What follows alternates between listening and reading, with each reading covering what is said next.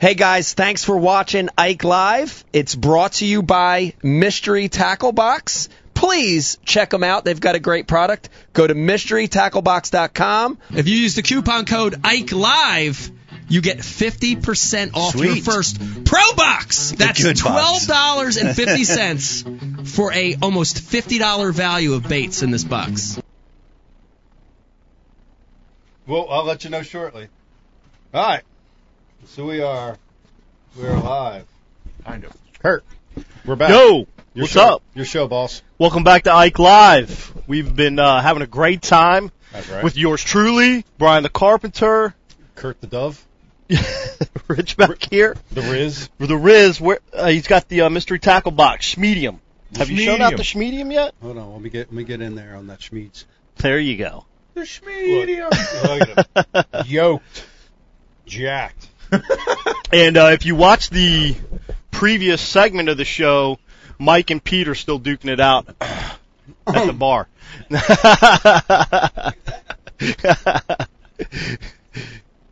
Welcome back to Kurt Live.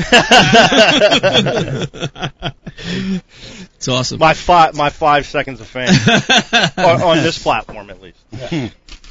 All right, I want to welcome everybody back. Hope you're having a wonderful Monday night. I know if you're watching this, you hate football, and that's okay. Gotcha. But, the great thing about this show, Pete, is that you don't have to just watch it live, right? We're archived. We're on iTunes. We're on Stitcher. We're soon to be on Waypoint TV. Soon to be on Waypoint TV. What? Of course, you can always go to IkeLive.com and watch all these shows all the way back to number 1. Which I don't recommend because it was terrible. It was terrible. It was really bad. But awful. But do you want to Brian? You want to let everybody know who the first guest was on Ike Live? Ed Bassmaster. Ed Bass was Ed the first? He was the first, or was Trent Cole? No, Trent was like 2 or 3. Oh man, we had some great guests early on. We weren't ready. We weren't ready. Uh-uh. It was terrible. We did half the show and we weren't live. The second half, and we went live. Pre-recorded Ike Live. I don't know if it's even recorded. Wow. It's unbelievable. Right now? Let me remind everybody, if you're watching, we're going to be announcing the winner just in probably about 15 or 20, 30 minutes here. Winner of what? Of the lake. Oh. Do we do that? Sure. We do? Yeah. All right, we're going to be announcing the winner of the Like and Share Facebook contest here in about 20 or 30 minutes. Also, remind you, if you've got questions for anything you heard tonight, or if you've got questions for Kurt, we still got him here on the couch, hit us up on the IM. Yeah, be the first one to send in a question for me. The Riz is sitting on him back there. He's sitting. He's waiting. There have been questions. He's waiting in anticipation. I forget what they were. There was definitely questions. The other thing I want you guys to hold on for is we're going to be doing an MTB unboxing here in a little bit, Pete, which is going to be neat. We can get Kurt involved in it since he's on the couch, too. You know what was interesting about the Mystery Tackle Box? This is really cool. I stayed with John Cox this past week at the Open. How was that? Yeah, he's awesome. Been staying with John Cox. I mean, I then him a little bit, interviewed him a little bit, and got to hang out with him and his family a little bit, and he's awesome. But the point that I wanted, the Mystery Tackle Box, did you guys came talk up. about me out fishing them at all? That had to come up. No, we didn't discuss that. Damn it! But the and I didn't even need a Senko. I was talking about crankbaits because I was really catching them at practice. The smallies, I was cranking them pretty good, and the he's like, he said something to the effect, I might be paraphrasing wrong, but I've never caught a fish on a crankbait. Wow. Right, and you're like a massive fisherman like that with mega wins, super talent. Yeah. But he's focused on his wheelhouse so much so that he doesn't crank very much. Wow. But he's like I got this crankbait, and he brings it out. It's a square bill. It's like a Lucky Craft. It's a good. It looks like a perch color, and I'm like, I got one of those out of my last Mystery Tackle Box. He goes, that's where I got mine. Wow. John Cox, MTB fan. How about that? Trying to diversify his portfolio. Wow. Trying to get better. Got some questions for Kurt? Learn new tactics. Garrett Rockamore wants to know if Kurt was at ICAST 2019. Yeah, of course. Okay. You know Was Garrett. there. I do know Garrett. Hey, Garrett, what's up, dude? What up? Florida Hammer, big bass specialist. Nice. Wow. The Rocker. Wow. All right, now I want to, Brian DeCarpenter, is it okay if I talk to Kurt about some other stuff? All right. You have some stuff. All right. I do want to get into something else. We mentioned Pete. Kurt, you guide on Amistad. I do a little bit. A little bit of guiding Yep. on Lake Amistad. We're giving away 3 or 4 trips tonight. Giving away 3 or 4 trips tonight based on this word that you've said per segment. over and over I haven't tonight. said it yet. I haven't said it yet. Has there been 0? There hasn't been 0. There But has. it's not been impressive. This was supposed to be something you say like every 5-10 minutes. Well, you throw me in the room of wolves, and I tend to clam up a little bit. All right, let me try to get you to say this word. You ready? Yeah. Are you a finesse fisherman? Sure. Yeah. Do you power fish? Yes, Do you like fishing deep? I do. Do you fish in windy conditions? 100%. Bam! Well, the BAM gave it away, Brian, the Sorry. Carpenter. Why'd you ban that shit? One. Shout out to Founders. One. Oh yeah, we'll drink to that. We'll drink to that. Sorry, my bad. All right. Now, 100%. now that we know the magic word, I do want to get back to it. You do a little guiding in Amistad. Yeah. You live in that part of the country. Yep. I want to talk about something. I want to flush this out a little bit, get your opinion on it. Pete, jump in on it too. Lake Amistad, at one point in time, was absolutely the best lake, not in the country, in the world. Agreed. For bass fishing. Dude, the first time I went to Amistad, the first time the elites went there, you could go down the bank and practice and catch them on anything you wanted, from a foot to 100 foot. I never saw anything like it. I never experienced a fishery that good. Right. The elites go there several times, 2, 3, 4 times, and expose this fishery that is the best in the world for bass at that point in time. Lake Amistad's never the same. I can mention it to Falcon, Gunnersville, Champlain, Thousand Island. I can go over and over on Maybe these Mille places. Mille Lacs, where these big tournament circuits, whether it's FLW, the elites, Major League Fishing, whatever, they expose these fisheries, and then it's almost like they're ruined, right? Dude, you ruined fishing in Jersey. I ruined fishing in New Jersey. I'll take credit for the whole state. I blame you. Do you? What do you? Give me your philosophy on that. How do you feel about that? Because that's a place that you live. It's your home. You make a living there. I mean, what? So I moved there after we fished that first elite there in 2006. Yeah. And we have actually, since those elite tournaments, 6, 7, 8, 9, those 4 years, 2006 through 2009, we had those elite events there. We have had a spike in excellent fishing since then.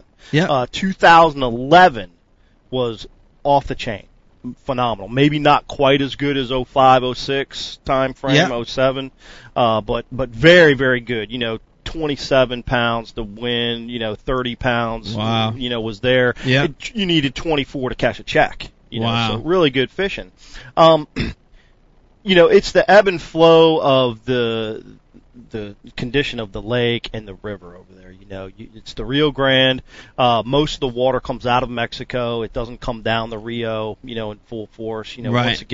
Once the water comes out of Elephant Butte, it gets to El Paso and it's gone.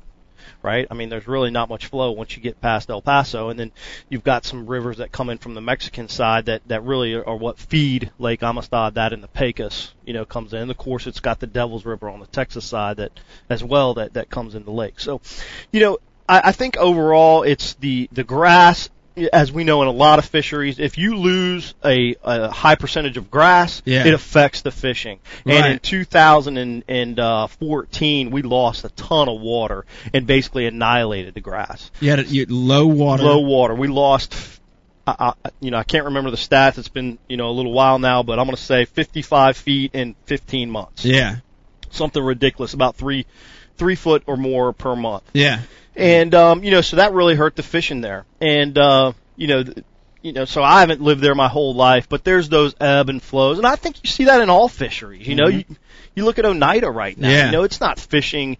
It used to be everybody had 5. It was a done deal. I remember the first day of the tournament Pete just fished, there was 100 people that didn't have a limit. 100 people did not have limits in that. So I think it's some ebb and flow, and it's weird. Sometimes you wonder where the fish population came from. In 2017, that spring, we had a great year. Right. It was awesome, really good. In 2018, not so great. 2019 has been a little tough. 2020 could be off the chain again. So you think it's more of a natural cycle of the lake versus the major tournament circuits expose it and permanently ruin it? Yes, because we haven't had any major tournaments since 2011, and it was awesome in 2011. Right. Yeah. Right. So yeah, I think it's a natural deal, specifically with the ebb and flow of lake level there, and the cover that provides the forage base for the bass. Yeah. I don't know. I agree with that. I think there's a lot of natural ebb and flow.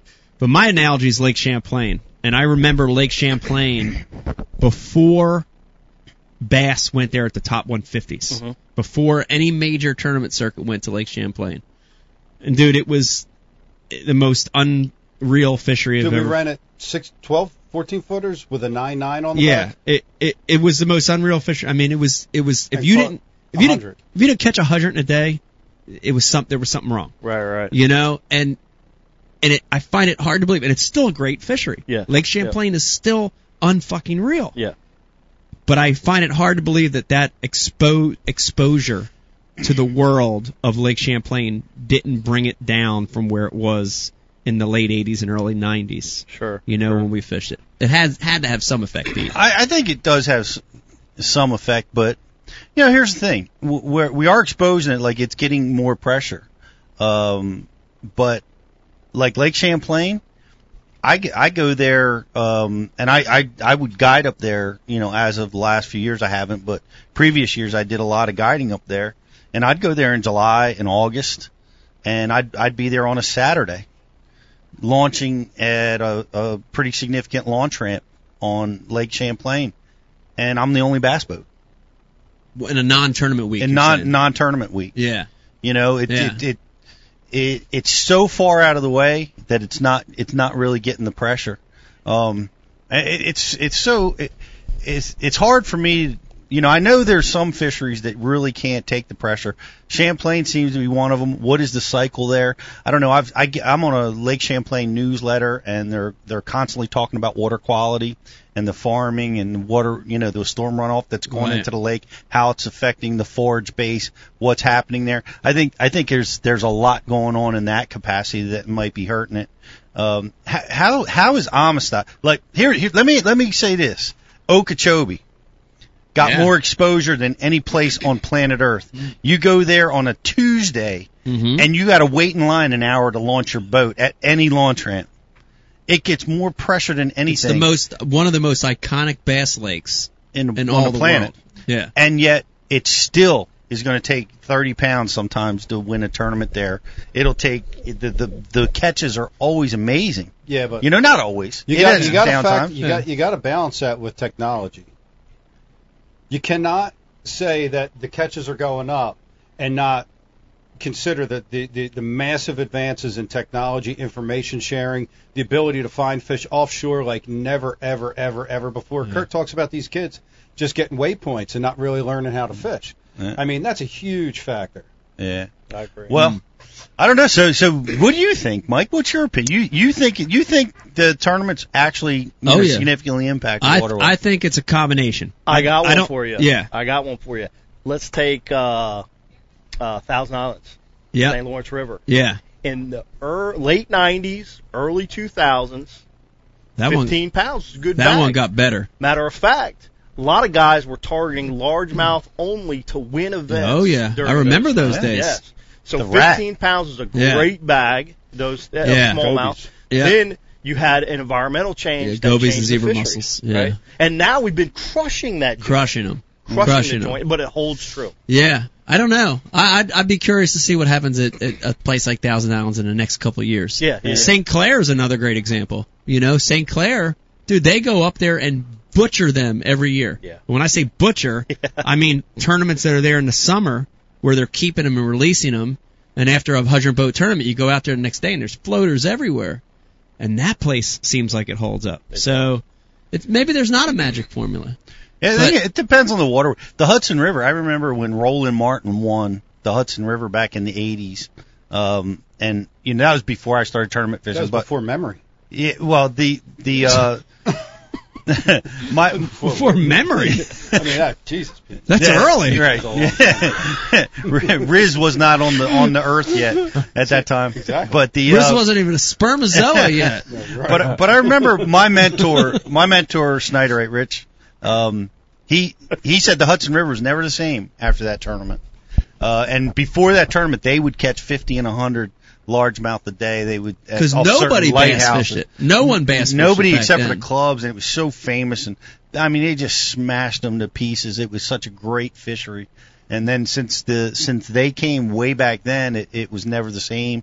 And it's had flurries where it comes back, but I tend to go the cycle. I think things are natural cyclical. cycle. Yeah. Because I've gone to the Hudson and I guide up there occasionally, and I've gone up there years where I haven't been there for a couple of years, and I'll take a client up for a couple of days and we'll struggle, and then I'll do it 2 years later and we will unload on them. And we'll do and then now, as of recent, the largemouth for whatever reason are just haven't been there, but the smallmouth have exploded. Yeah. So it's there's natural cycles.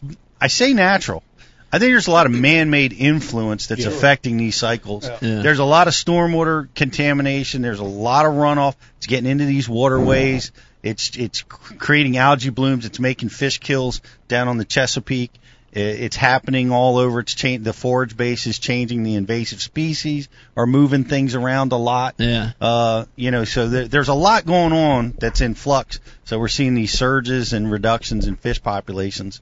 But the smaller waterways like the Hudson, I think they can't handle the fishing pressure. I think right. that these grassy lakes can, like the Thousand Islands, the Great Lakes, for crying out loud. Yeah. St. Clair, you've got acres and acres and acres of fish, schools of fish, so they can hold up a little bit better. But the smaller waterways, I wonder how much the catch and kill versus the catch and release has to do with it as well. Because I can remember at Amistad, there were a few years there where I remember practicing.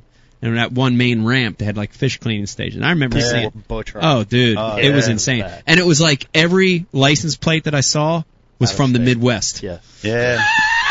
Dude, I swear to you, they were all like, don't they have Ohio and I mean, I'm like Iowa. Yeah, like, why y'all coming down here to murder these fish, man? You're seeing it. You see it up in upstate New York too. Like you go stay at Thousand Islands at one of those camps. And you go out to launch your boat, and it's just like you see down at the ocean where you got bluefish carcasses filleted. Yeah. You see smallmouth fillets, largemouth fillets, just the head and the spine, and the two fillets cut off, then chunked into the water. Wow. And that's going on there. It's I rented a house up on Oneida just this past week, and they rent to meat hunters. They come to Oneida, and that's why I can't catch anything there. Because the number 7 tonight, by the way, 100%. That should be the context. It should have been. She was talking about a 6 or 8 pound smallmouth that they filleted up, and she was showing how big it was. They were there to catch walleye, pickerel, bass, whatever they could catch. It didn't matter. They went up there for a week and caught and ate everything that they caught, so it's still real prevalent. But the catch and release principle, I mean, it has really tremendously helped. Imagine what it was, 20 years ago, 30 years ago, compared to what it is today. It's dramatically changed things. By the way, Lenny Baird on Facebook says they still eat a black Senko on the Hudson. Yeah. Not anymore after you said that, Lenny. In the chestnuts. All the fishing pressure is going to the chestnuts. Riz, what do you got? I got one for Kurt. Came in on the message board from Pops. Pop. And he wants to know, late in the summer when the fish have been beat on all year, is it better to fish fewer spots slowly or to work fast and cover more water? my strategy is to work fast, cover more water. That time of year, it seems like the fish become smarter than me. I just want to find the dumb ones. That time of year, I want to look for the active fish that are still willing to come out and play.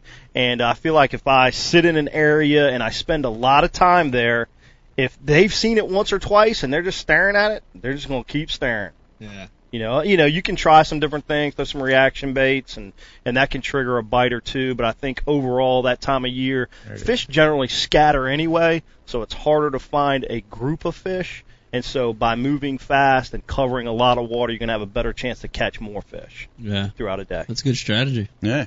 Real good strategy. I would agree. I would agree, too. I would agree 100%. Dude, ding. Dude, I was thinking back at Amistad. Man, I was some of the most fun experiences fishing I've ever had. Is that still your biggest? You caught a giant. The biggest fish I ever caught in my life came from practice the first year I fished there, which was, what year was that? 2006. Yes. The year Ish won. Yes. And then like a year or two later, I think it was 2 years later, because then Remitz won, right? Remitz won year 2. Year 2. So it wasn't that year, but then the following year, I caught a 12-13 the first day of the tournament. And that's my biggest bass ever in a tournament. Nice. So Amistad, man, has two of the biggest moments of my career came from Amistad. It's pretty cool. It's Special Lake, man. Also, first MLF lake. First MLF lake. Yeah. That's right. Yeah. That's right. Have you been back for a while? Since that MLF event, and that was probably 7 years ago. It was the last time I fished Amistad. So I'd like to go back. Yeah. I'd like to go back. We would always stay at that houseboat. I can't remember. There was some houseboat rentals. Forever Resorts, no longer available. It was so cool. We'd stay at a houseboat. We'd pull the bass boats up next to the houseboat, and you plug in right there. Yeah. It's a short idle around. But I'll never forget the 1 year we stayed there. So it was Johnny Cruz, Ish Monroe, and me staying at this houseboat. So we literally would pull our boats up either parallel to the houseboat, or we'd find a slip or just an empty spot on the dock. And that's where we'd park the boat, and we'd charge it at night. And the one day I came back, and there was this lady that was staying there. She was either in a houseboat or she had another pleasure boat tied up to the dock. And this is back even before big major wraps. And I was working with Dick's Sporting Goods at the time. And it was one of the first boats I ever had wrapped, and it had a Dick's logo really big on the side. And she's rabid that we have to move this boat. She's so flustered and upset. You gotta move it. God, who owns the Dick S boat? You have to move the Dick S boat. And Becky was there too. Becky was there, and Ish and Johnny were all looking at each other. And dude, we just started laughing in her face. I felt so bad for this poor lady. Like, what do you say? She couldn't read I felt so bad. She wanted me to move the Dick S boat. Hang on a minute, I'll get my dick out of your way. Unbelievable, man. Excuse me while I whip this out. Unbelievable. But it is a special lake. It still is a special lake. It's a really amazing lake. Lake Amistad. Falcon Lake, too. I'd have to put Falcon Lake in that category. Everybody wanted to go. It was like rampant through the whole fishing community. We all wanted a vacation there. And, it's not that way. Like, it doesn't, you're not seeing that anymore. You're not seeing these massive weights. Of course, the tournaments haven't been there for a while. Yeah. We've had some AAA events there recently. Yeah. Weights, not really strong. But the great thing about Amistad is you catch a lot of fish. You still catch tons of fish. Yeah. And mysteriously, like in 2008, these big ones just start showing up. You're like, where do these dudes come from? Are they out in the middle just roaming, or what are they? That's the $1 million question, right? But yeah, they just show up, and then you just start jacking them for 6-8 months, and then they'll tend to fall off. At least they have the last couple of years. But I want to go back real quick to Pete's statement about thinking that outside environmental things having big effects, whether it's maybe you had a heavy rain at Champlain and there's big farm runoff or things like that. I think the same thing happens at Lake Amistad. We get low and we don't have a lot of rain, and they flush some water in from some lakes in Mexico that might have, high iron or mining lakes or things such as that nature. I think that plays a huge effect on lakes throughout the country. Right. You see Okeechobee, you talked about that earlier. You had the cane, last year, and it hurt it bad, and you hear some things starting to improve. Blue-green down algae. There. Yeah. So anyway. Yeah, I'd have to agree with that. I want to change topics, and I want to make sure I talk to you about this, Kurt, because I think there's some interesting stuff here. And Pete, listen to me. Ready? Watch my lips. Brian and Carpenter, I'm going to say it right now. Hayabusa. Oh. Hayabusa. Hayabusa. You hear that? Because I wrote it the way it sounds over here. Kurt, I want to talk to you a little bit about Hayabusa. You bet. Yeah. USA. Yes. It's cool. The general public looks at a product like that and they don't see the process of it, how it comes, product comes from Japan, comes to the United States, gains popularity, the marketing message, the pro staff. You got to be involved in this from a pretty early point with this company. Talk a little bit about that. Yeah, almost from the very beginning. I actually had a friend that I fished a PAA Corporate Cup with back in 2007 on Pickwick Lake, and he went to the University of North Texas. His name is Manny. Yosuke is his Japanese name. He goes by Manny here in the U.S. Manny! Shout out to Manny. Yeah, what's Manny. up, dude? And so Manny asked me to be involved as he became part of Hayabusa USA, just out of our friendship and previous connections with common relationships. Yeah. And as Pete mentioned earlier, relationships huge, important, especially in a small industry like this. So they were selling a few hooks on Tackle Warehouse in the States. I think they had maybe 4 or 5 different models. Sales were fine, but there was no promotion, no marketing, no push to really capture some customers in the USA market. And so I was hired on to assist with that process and assist in the development primarily of sales. Right. And starting to work with more distribution, more rep groups, wholesalers, and the whole behind-the-scenes process of essentially launching a company that existed and was very popular, and actually the saltwater market here in the U.S. was already founded and strong at that time.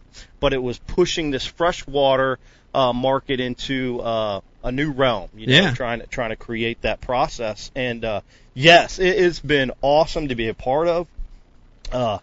Admittedly so. I knew a good bit going in and had a good foundation. Yeah. But I have broadened my horizons tremendously from this experience. And really understand the process, as you mentioned earlier, Mike, from bringing this Japanese hook company into the United States, understanding the distribution, the network of sales, and then highlighting the marketing aspect and the branding of that, so that the consumers understand your product and can find it out there in these channels of sales. Yeah. So, and that's a tough market too. It's not like it's crowded. It's crowded. I mean, it's not like you've got like a widget that no one else has and you bring it to the United States. It's not a whopper plopper. Yeah. Like that's a lot easier sale, right? Yeah. But now you've got another hook company and you've got to figure out a way to separate yourself from the powerhouses, the Eagle Claws, the Trocars, the Gamma. You have Mustache, to figure it. VMCs. That's a tough road. It is. Yeah. And it's been fun to travel. Yeah. And we've been making some inroads. Yeah. And it's purely because I honestly believe we have a very good product. Right. Engineering specific. I think all of fishing becoming more technique specific. From reels, from your 10 to 1 gear ratio reels and 5s and 6s and 7s and 8s and then to your rods and your action and your composite rods, and all this is becoming so technique specific because it's every fish becomes so important. Mm-hmm. You catch one additional fish and you're going to the classic and you lose that fish and you're not, or you're going to the red crest or the cup or whatever it is. Right. And so that's really what Hayabusa's focus was from the beginning. Yeah. Technique specific engineering to attract the angler, the distinguished angler that wants to be successful. Yeah, and that is, we talk about it at Bass University all the time. Hooks and terminal tackle tend to get overlooked for the other stuff. You know what I mean? You look at the crankbait, the spinnerbait, it's flashy. The big sexy. Yeah, it's big, it's flashy, and then, really the hook, dude, it's the most important thing because it's what puts that fish in the boat. It's your connection to the fish. Your connection to the fish, and you tend to forget about that a little bit sometimes. Yeah. And you shouldn't. It's really the most important thing. Well, you got to look there first, right? If your strike to catch ratio is suffering, right? Yeah. If you're setting the hook and that fish isn't getting in the boat a lot of the times, the hook's got to be the first place that you look. I mean, you got to look a lot of places. You got to look at your hook set. You got to look at your line, your rod, your reel, all that stuff. But man, you got to look at the hook first. Just like Seth talked about earlier. He's using a hook right now. He's got some extreme confidence in. It's doing something he feels like isn't, another hook wasn't doing for him. Right. Mm-hmm. And that is part of that whole process. I think another thing is, I remember back in the 90s, even the 80s, it was change your line, right? I mean, that was the trend. Yeah. You change your line after every day of an event. Like, yeah, man, this 15-pound test mono back then, right? It was all mono. I got to change it. It gets, spirals in it, squirrely, get nicks, the whole gamut. When I started first with Hayabusa, you don't think about those things, but then you really dive into this whole deal, and as a real piece of your set of equipment, man, for a long time I used a hook too much. Yeah. I mean, it's like a knife. If you cut open 50 boxes, dude, it's dull. You need to get it sharp. Right. So you catch 7, 8, 10, 15, 20 fish. Every hook set, that thing is getting a little. So you need a really sharp hook, something that's durable, but at the same time, you need to manage your equipment properly to have that success as well. Mm-hmm. Yeah, I'd agree with hooks that. bend open, they flex. Sure. And every time you bend it back, it weakens the metal. You got to be aware of that, So if now if you get that 6-pound bite, you could be somewhat compromised. Yeah. And I change hooks. I mean, I keep packs of replacement trebles. Yeah. And you got to stay on top of it. It is the most important thing. Yeah. The trend in America is to use the stiffest hook you've got. Yeah. I want this bulky hook. 2X, 4X, 6X. Yeah. And very seldom is that the right choice. Right. Very seldom is that the right choice. Yeah, I agree. Most often it's not the right choice. Right. I'd agree with that. It's funny with hook size too. I'd like the trend is also bigger. Mm-hmm. But I like a lot of the treble hooked baits that I find the smaller hooks actually increase my strike to catch ratio. Mm-hmm. On a Senko? On a black Senko. What size treble hook you use? The number 6 treble in a regular it was funny like 2 hours ago. You burned this up 100%. I find like that regular gauge smaller hook keeps those fish pinned better on certain baits.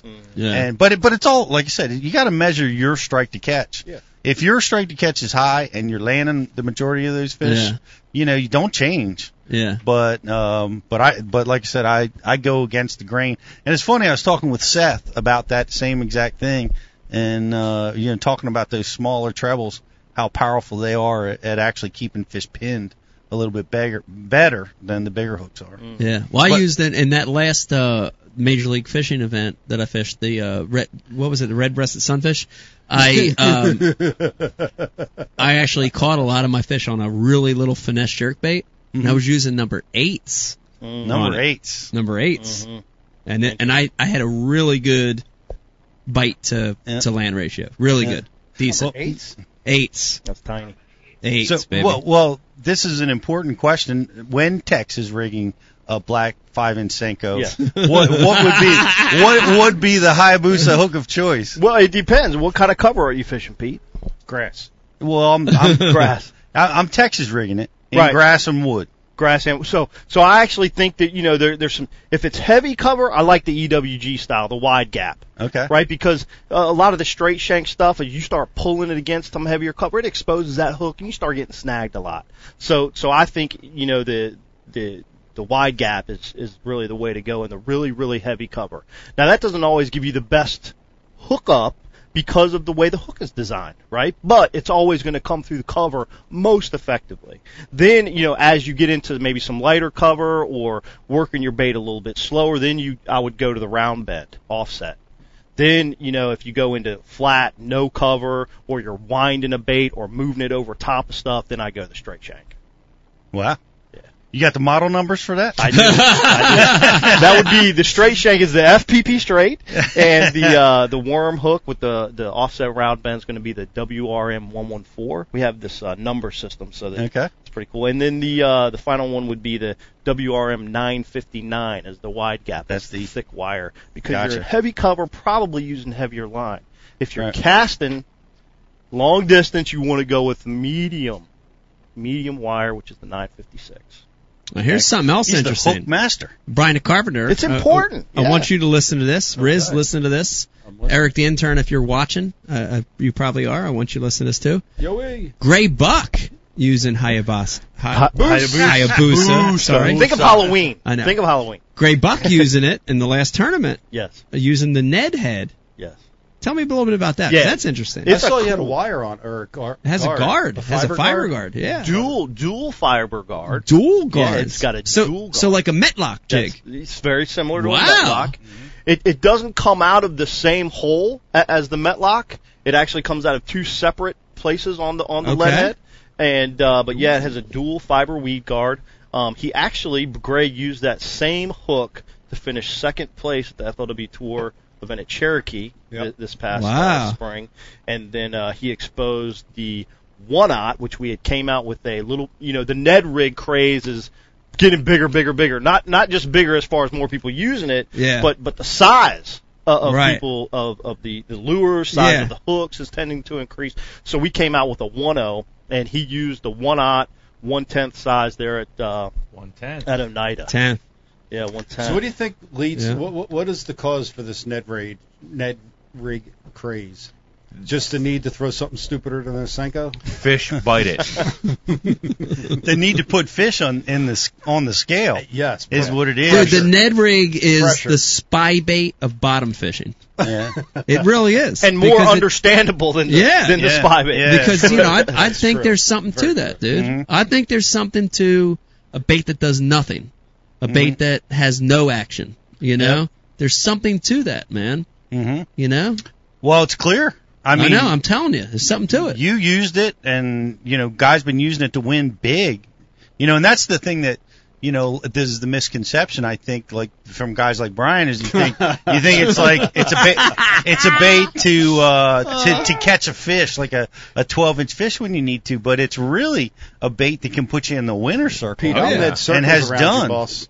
And has done a lot with it. You hear me? Yeah. But I hear you jabbering back there. I'll net circles around you. We talked about that hook when we were at ICAST. Yes. When we did an interview for Bashu TV, and I don't think we've launched that one yet, so we're going to be launching that one pretty soon. That's a good one. Need to launch it. All right, we're talking tackle. We're talking hooks. Oh.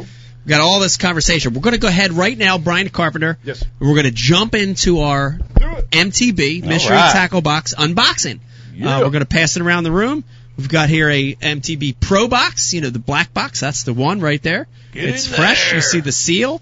And this is one of my favorite parts of the whole process, Pete, is that little seal breaking. Process. You ready? Listen to this. Ready? Ooh. That was a good one, Mike. It's like a founder's opening. I love it. We're going to open this thing, and Kurt, we're going to pass it around. All right. And I want you to grab something that catches your attention. A lot of cool products in here, and then we'll talk about it. Let's see. All right, I'm going to grab this one. Pete, we'll pass it to you. We'll start talking about this. All right, Brian the Carpenter. Yeah, what?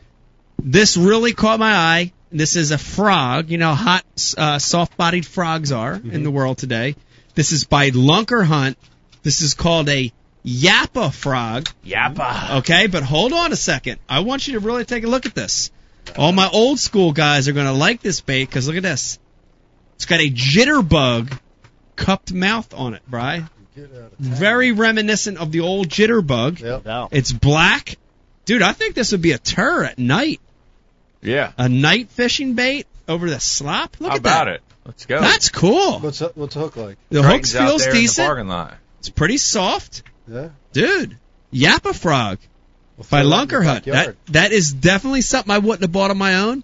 I'm glad I got it in this mystery tackle box. That's cool. Might have to test that out back here on the lake. Yes, tonight. Maybe tonight. Could be. Maybe. Hey, You I, want I it? saw some. Boat's hooked up. Let's do Plugged this. I saw anglers Dude. out on Lake X. Come on. Let's fish. How about you, Pete? What you got, buddy? There was two boats out What? when I drove by. All right. I got from Biospawn. This is kind of reminiscent of an auger tail. Yeah. Ooh. You know, Old school man's auger tail. Yeah, remember the auger tail? Yeah. And the culprit worm that Brian Kirchel used to win the classic. Hell yeah, red shad. Yeah, I was just talking about this type of worm with somebody recently. And Ribbon-tail. we don't throw worm it that got us done much. this I mean, it weekend. just got phased out with the Senko. And Senko ruined it. And that Senko ruined so many baits. It did. But that auger tail, that ribbon tail. I think plastics come back around. Look at Clun. Didn't Clun catch some on a gator tail in yeah, his win? that's So right. there's an old tail style, and there's another one. Yep, Big ribbon tail. I like that one. I'm throwing the ribbon tail. Very cool. Kurt, what do you got? Well, I picked out the a bait from Booyah. Booyah! Brian Carpenter. They had a- Booyah! They had a great commercial one. You better get your Booyah. Booyah! You remember that? No.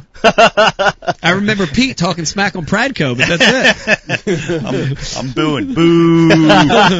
Pete didn't get paid for Pradco all these years later. He's still mad about it. Come on. The reason I picked this bait is because of the name. Boo. Solid name, Bankroll Jig. A bankroll jig. Yeah, I Let me like see the- Can I see the head on that? Yeah, of course. Yeah, I love the name, That looks Bankroll like Jig. that looks like the Ike head, Dude! the old What is man's jig. Bankroll jig is very stone jig-esque. Hold on. Dude! It's got that flat head, right? Jig, yeah. Whoa! Throwback. It looks a lot like the old Riverside jig, dude. Yeah.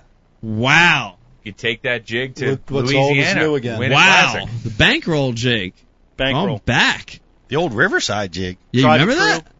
No. Bank robbing jig. Stone jig, Riverside Yeah. Okay. jig where had that flat head like that. It's got that diamond-shaped flathead. Yeah. Milo special. Milo. What do you got? Huh. I Cool. got Big Bite Baits. It's a swim bait. Ooh. Yeah. Oh, like a it out grass of the like back, a grass pig, like a Yeah. skinny dipper style bait. Yeah. Oh, snap. I've actually I've used these before. I've bought these on my own outside of Mystery Tackle Box, and they flat out work. It's Wow. it's an awesome bait for the back of a swim jig. It's swim jig specifically. The that paddle tail keeps it pretty tight. It doesn't move a ton through the body, and it gives you a real nice action. I like it. Good. Smells good too. And to finish out the box, we got an old Bagley flat square bill. Ooh. Yeah. Not flat, but a square bill. Look at Square that. bill, a little boss of square bill. Yeah, a little boss square bill. And some Z-Man little turd products. TRD crawl. TRD crawl. I Nice. don't know Little how that Netty. made it all Talking the way about the back here. Neds. Yep. The Ned Crawl. And some 4-aught EWG. And some Yowat Style EWG hooks. The Yoat hooks. Yeah. That's nice. That's a hell of a box. These would be good for Solid. a 5-inch black Senko. How about it, Pete? Dude, that's what we should have tracked. You know how many times we've said 5-inch black Senko tonight? And didn't even get a dime for it. That box was very diversified. Yeah, that was a good That box. was a good box, Great dude. box. They're always great boxes. Yeah, that was a good one. The pro boxes, they got them. I'm honestly I'm putting this little froggy in my box. I am. I'm taking this one. There's always something in there that Amazing. is added to my arsenal. You know, there's a few baits that I've utilized. You know, in derby situations, they turn out to be good ones that I would have never tried. Derby, Is the tick hole still kicking? dude. The tick hole. Mike ruined it. Oh, jeez. The tick hole got ruined. That sucks. It was exactly what we were talking about. But the tick hole we ruined on our own. That was self-inflicted. We ruined it. I ruined it. I ruined it because we started doing videos, YouTube videos. You exposed there. it. And dude, I don't know, but there was enough landmarkers that people found it. People found it. I don't know how you're trudging through these weeds that are like 5 feet tall. It's crazy. I wish that place was still the same. I took Marizo Shimizu there, probably what was it, 4 or 5 years ago. When we had him on the show. Yeah, yeah, maybe 4 or 5 years ago we went up there and we probably caught 20 apiece. Did you? But like literally a quarter of what we caught when it was the deal. Ruined. You know, still a good day, but it wasn't. I have dreams about that place. Yeah, and the other thing is you talk about exposing versus environmental. Dude, remember when we fished it? We had a lot of high water. You know, there were high water years, right? Mm-hmm. Because there's a canal that runs through these ponds, and the canal's man-made, and used to pull.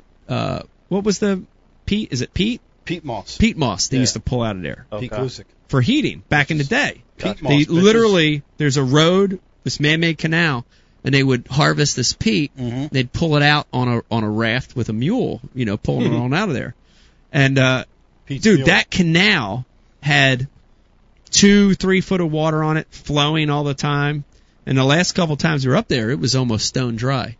The ponds themselves were lower. The creek had no water in it. The fishing hadn't been as good. So stop going there, everybody. Right. Yeah, stop going to the tick hole, everybody. Please. Let off the tick hole. How do you know it's been ruined? Like just because the fish catches down, or you see people when you go there? Fish catches down. The other one is the last time we were there, the grass, you see trails through the grass that were never there. Yeah. You know what I mean? You see like fishing line and like a wrapper here and there. Never saw that. Yeah. So it's it's gotten pressure. Like mumble rat? Yeah. How many people have kept fish? You know, it's hard to say. Yeah. You know? But it was an amazing place. Hole. I've never been. Yeah. There's a new tickle. You know where it's at? I know it's up right north. near Mike's where Mike lives up there. Mike. Naughton. Oh, really? Not far from Mike's house. Is that right? Very close.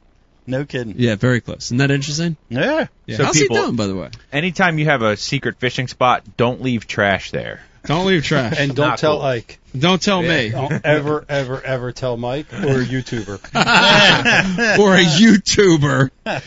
That's a fact. Have you guys done a show on YouTubers yet? Yeah. Have you?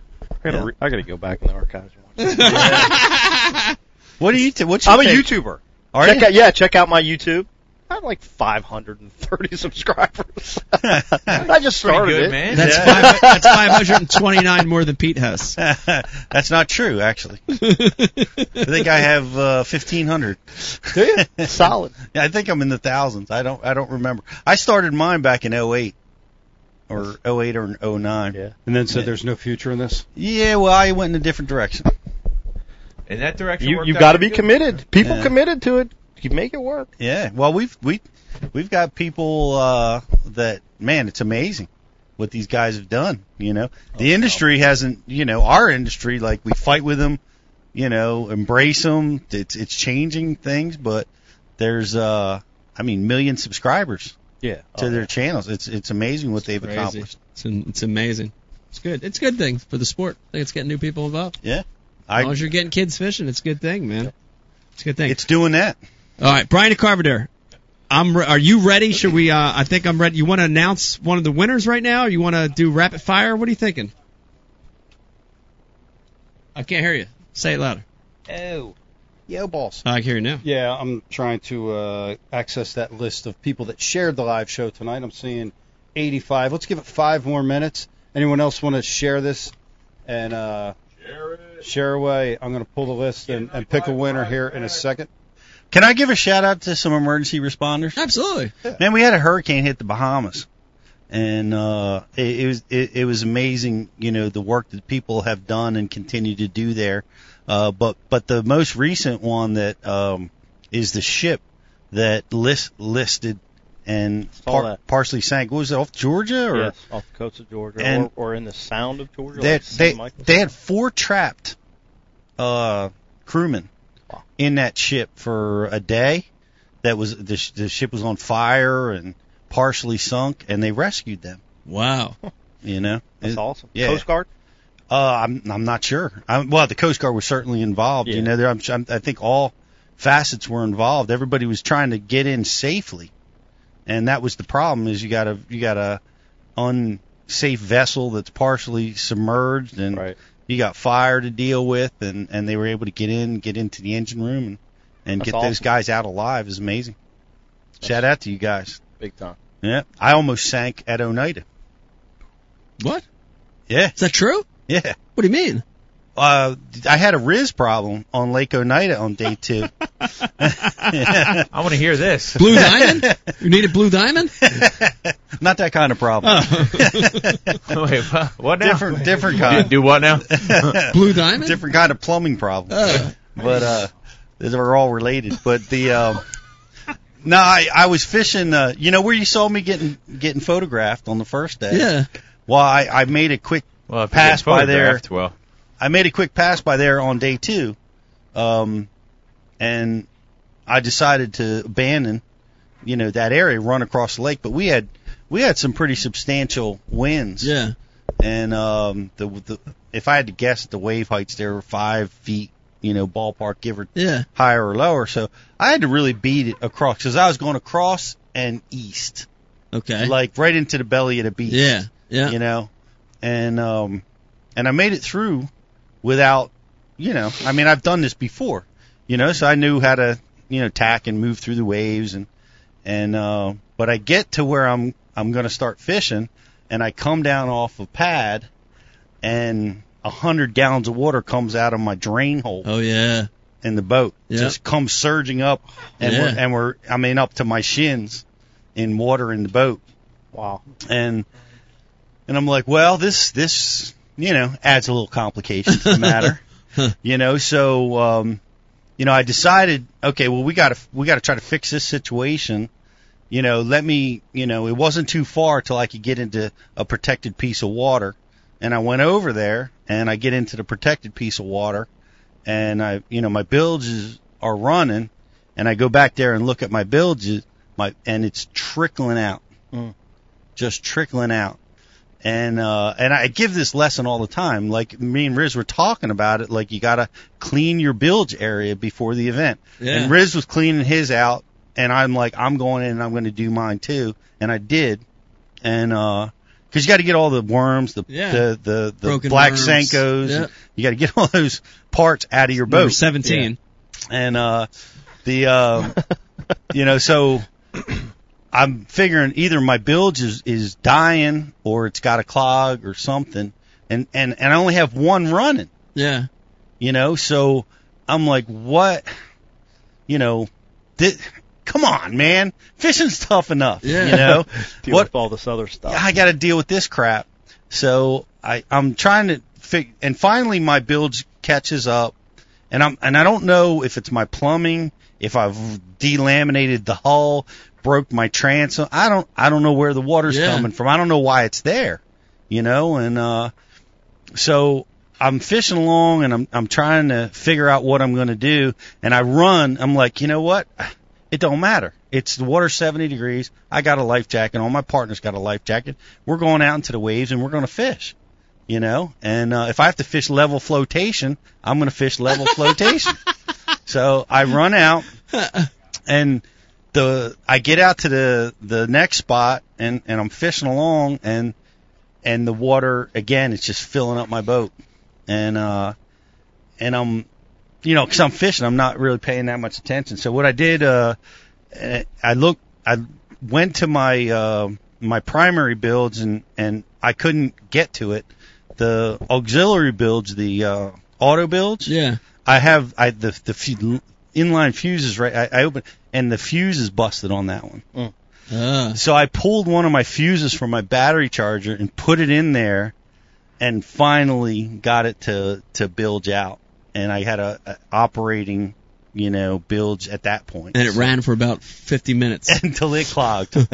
It's so no, but it did run for that long, and I was able to, you know, it took me. This is a long process that I'm going through. So what was the source of water intrusion? It was coming over the stern. Like the waves are so big that number one, like when I put it on spot lock, and you go down, you take 50 gallons, not that many, you take 10 gallons over. Yeah. Because you'd nose dive into the waves, you take 10 gallons in the front, and then when you come up on the next wave, you take 5 gallons in the back. 10 in the front, 5 in the back, 10 in the front. And the clogged bilge couldn't keep up. Right. So that I was, that was the water infiltration. But I didn't know. Yeah. Like I that thought. can be a scary thing. Yeah. Yeah. It can be a very scary thing. You're out there in pretty big water, significant situation. You got to be concerned about your safety and the safety of your partner. Yeah. And you're still trying to compete. Yeah. But, it's funny because I always put that spare bilge on the floor when you fish big water events, but you don't expect Oneida to be one of those. It's like Great Lakes, Thousand Islands, Champlain, making run the tie. I zip one on the floor and zip tie a hose out that side, that goes into my cigarette lighter. Yeah. But in a place like that, you wouldn't expect to do it, well, it was an east wind blowing stout. Straight so down. You're coming straight down the lake. You're right up the lake. Yeah. And there was no place to escape. Unless you were on the bank. East wind's tough. Yeah, it's tough. Out there, real. Yeah. So I almost sank it. I don't know why I told that story just then. Wind from the east, they bite the I think a good lesson. Keep your head. Yeah. And look for your resolution. I mean, dude, most people would not have thought that process out. Brian the Carpenter would have grabbed his paddle and started beating on the bilge pumps as hard as he could. Wise God hate me. A young Brian beating on the bilge certainly pumps. would have done that. Wise God hate me. Fall upon my knees. Oh my God! Tell me I'm wrong. All right, you ain't wrong. All right. Brian, let's do rapid fire. This is a fun part of the show. Do rapid fire. Okay, here we go. Do what? This is a fun part of the show, Kurt. All right. And the rules of Ike Live Rapid Fire are simple. You just got to tell the truth. Okay. That couch is like the lasso of Wonder Woman. It's not like Truth or Dare or anything. No, you're lasso. So Ike Live Rapid So I Fire can't questions. pick like Truth or Dare. No Truth or Dare. These are all going to be true or false, Okay. or regular answered questions. All right. And you have to be as honest as you can. 100%. And if It's you not get, timed. Yes. And here it goes. If you can get 60% of these questions right, you're a winner. So you don't have to get everyone right. Just got to get 60% right. With a D average. Okay. Here we go. And this is the Ike Live Rapid Fire questions for Kurt Dutton. Question number 1. Drum roll, please. True or false? Kurt, you have a dog named Chippy. That is true. True, Pete. That's correct. That's correct. Well done, Kurt. That wasn't too tough. My ass is sweating in the seat. Like, what's going to happen? Okay. Question number 2. True or false? Chippy is some sort of Australian shepherd collie mix. Oh, it's a collie. I think it's just a straight up border collie. Okay. So would that be true or false? So I'm going to say false. False. That's correct! Thanks for helping me through that. That might be correct. I'm not sure I would have gave him points for that. It's very well thought out. Well done, Mike. We're going to change a little bit here. We're going to go to an answered question. Question is, knowing you're a big fan of Prince, why do doves cry? Because that's the way they show their love. What kind of sound effect was that? I don't know. Showing his love. And that is correct! That is correct! Who else would know but a dove? How can I be wrong? Good point. Good point. What was it like writing a song with Prince? It did not happen. That is correct! All right. 100%. Yeah. So far. All right. Bam. True or false? Chippy is a good boy and fiercely loyal. Just don't turn your back on him, or it's your ass. That is half true and half false. Don't turn your back on her, because she will kick your ass, but Chippy is a her. You had him in the notes. We didn't cover that part. Okay. Let me tell you, she's like a good woman. She'll let you know when she doesn't want no more. You're correct on both counts, including the woman part. I've been married a long time, dude. I know that. All right, true or false? Would you say Chippy is a bit of a psychopath? That's certainly true. 100%. True? True. 100%. That is correct! Is this again like a good woman? All right. Next question. Yeah. Creamy or chunky peanut butter? Oh, chunky for sure. Okay. All right. That is correct! I'll take whatever. You're almost 100% right now. Kicking ass. You really are. I don't think you got any wrong. Hot sauce or ketchup on your eggs? Oh, hot sauce all the way. That is correct! I like this guy. As well. Can't believe you haven't got a You single must one have wrong. surveyed my wife, and we're doing good in the newlywed game or something, right? Back to Chippy. Okay. True or false? Chippy is a rescue and a former member of the Branch Davidian cult. Chippy is a rescue. I cannot tell you where she came from. Possibly the Davidian cult. That's true! That's correct! Knew it. Wow. Maybe that's why she's Sound like a branch of the Royal Rangers. Damn right. True. True or false? True or false? Chippy can be seen in FBI photographs still standing by the side of former owner David Koresh as he lay perishing on those blood-soaked grounds of Waco, Texas, next to where Alton Jones lives, back on that fateful afternoon of April 9th, 19th, 1993. What was the question? Can Chippy be seen in FBI photographs? No, it's false. That's false. That is correct! It's false! I don't know. I'll go pull some photos. Move on, but I'm a protest. Okay. All right, just a few more. I promise you they're going to get better. And this is a great one. What's more annoying, catching drum while fishing for smallmouth? That was A. That's pretty freaking B, annoying. catching mudfish while fishing for largemouth? Or C, Timmy Horton? I'm going to go with B. False. B. That's not correct. Mudfish for largemouth. That is false! The answer is actually catching drum. Wow, you got one wrong, Kurt. You're at 90%. You're still winning. You're still winning. That was only 10 questions? We got two. We got. Let's see.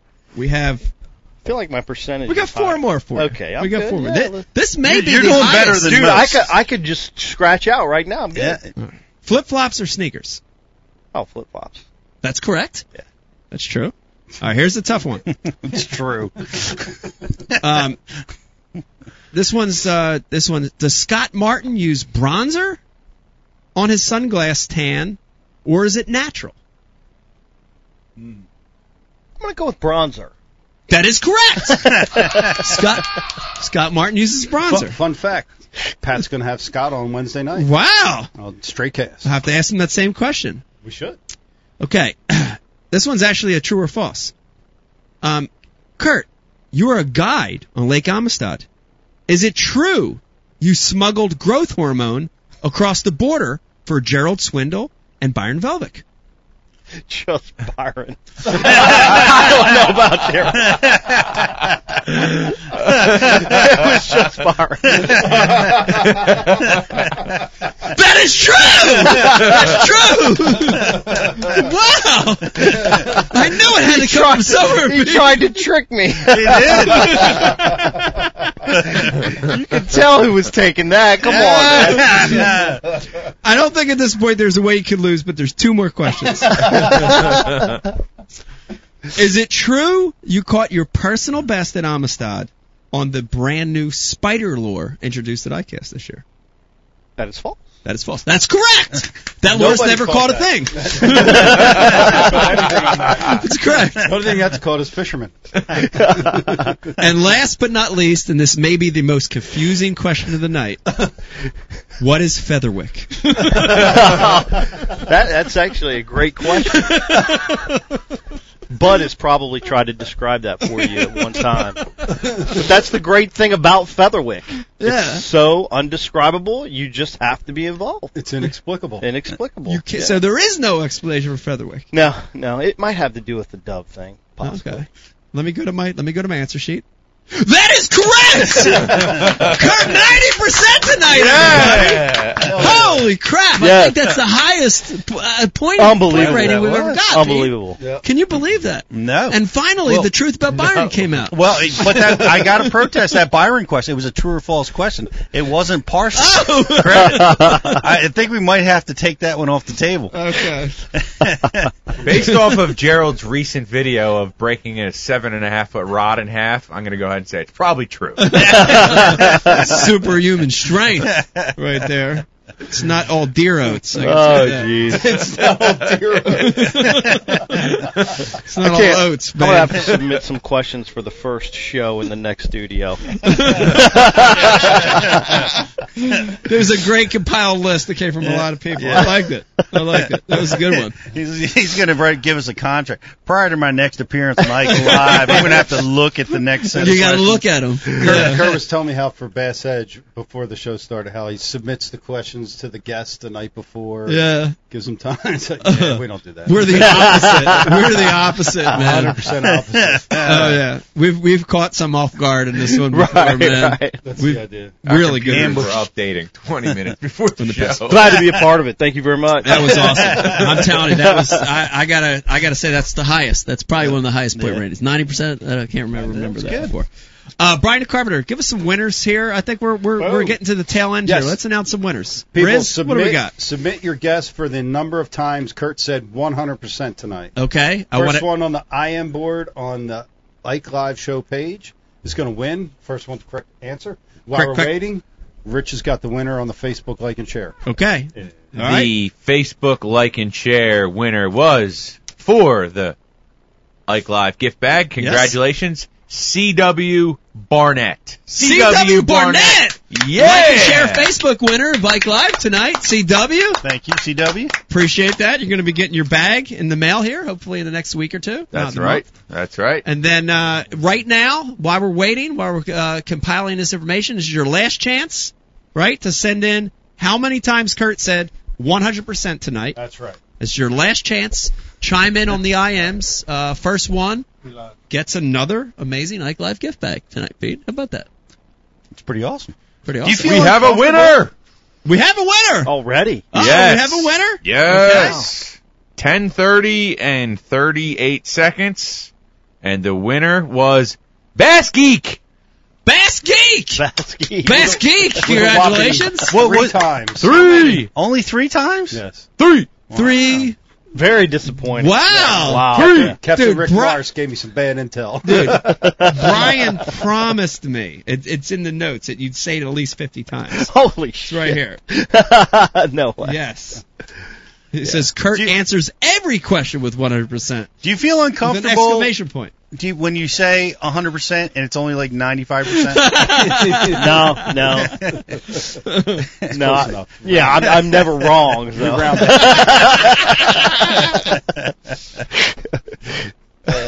Yeah, man. Well, this has been an awesome show. I got to tell you. I want to remind everybody, if you missed tonight's show, don't worry. Lots of ways to watch it, If you're right, watching Pete? and you missed it. If you watch it and you missed it tonight, you can watch it on IkeLive.com, iTunes, Stitcher, and soon to be where were we at? Waypoint TV, soon to be. Very excited about that. That'll be cool. Another venue to get the message out. A lot of people want us to be streaming on YouTube too. They want us to be. Yeah. Well, that might be something we could do in the new studio. Yeah. Get things a little fixed up over there and figure it out. Yeah, we got to figure out a way to end around Facebook. We do. It's set up right now where it's an either or. It's either or. Yeah, Facebook. Plus, they're We can stealing do our it. DNA as we're talking right now. So and Sure, selling. they're doing that. It's crazy.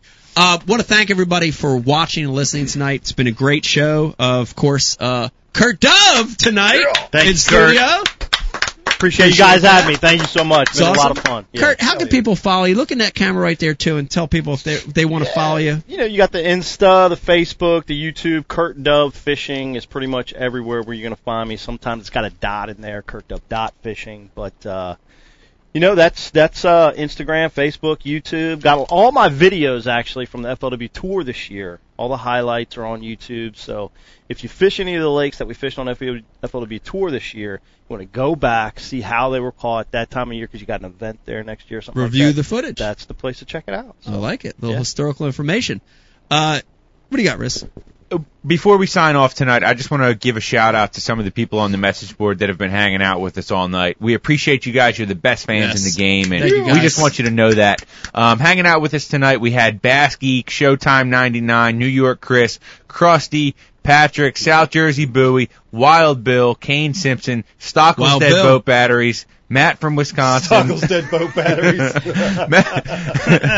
Matt from Wisconsin, Whitfield Fishing, Pops, and many, many more. And guys, if I missed you, I'm sorry, but we appreciate you for being on the show with us tonight. Yeah, You're the thank best. you guys. Shout out to Kane Simpson for watching tonight. Also want to thank Cody Huff, Seth Biter, and Ronnie Moore for joining us via Thank you, Skype. guys. That was awesome. I appreciate that. And what else we got? Pete, you want to last Bash University plug before we go tonight? It's back to school at Bash University. Go over to bashu.tv and subscribe. Our annual subscribers get 30% off right now. It's the best deal we got. There you go. Go check it out. Brian the Carpenter, We'll be too, live real Wednesday. quick, before we sign off. Oh, yeah. Yes? And we are live. Did you just say that? No, I didn't. I forgot to say that. We are live this Wednesday at noon. This Wednesday noon, Bass University Live. Pete Glusick, Is that true? Greg GDP. DePalma co-hosting. I believe we're going to have, you're not going to Live be from the water? no, from the live studio? live from your house Oh, okay. while you're somewhere else. All right. Live from your bedroom, Mike. In That's the cool. That would be awesome. Oh, dude, that would be so awesome. Please do that. We are going to have Gray Buck Skyping in, Yes. Yep. and we are also going to have. We're working on getting Dean Sylvester. He'll Okay. be Dean right now. He's probably on an airplane or he's at an airport. He's at the airport because I tried to get him to Skype in tonight, but he was busy. He's on his way to Atlanta and then flying back to Australia to do his thing. But we're going to try to get him to Skype in Wednesday.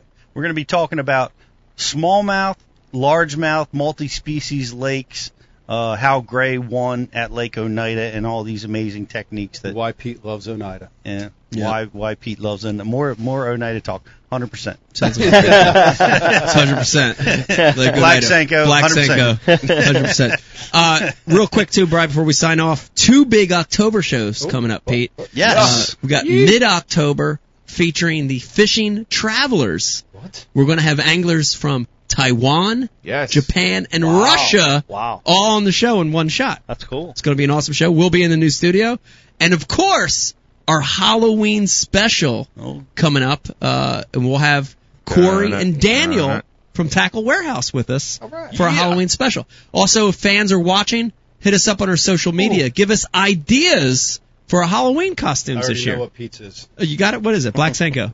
Boom. Boom. There you go. 100%. That'd be an easy one to create, though. Wrap yourself in a black electrical tape. Just That's it, Pete.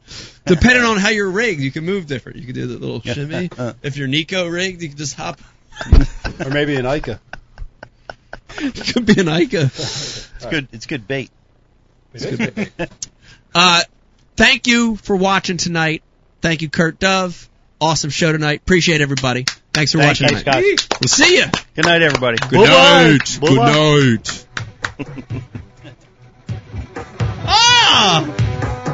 Kurt, your song.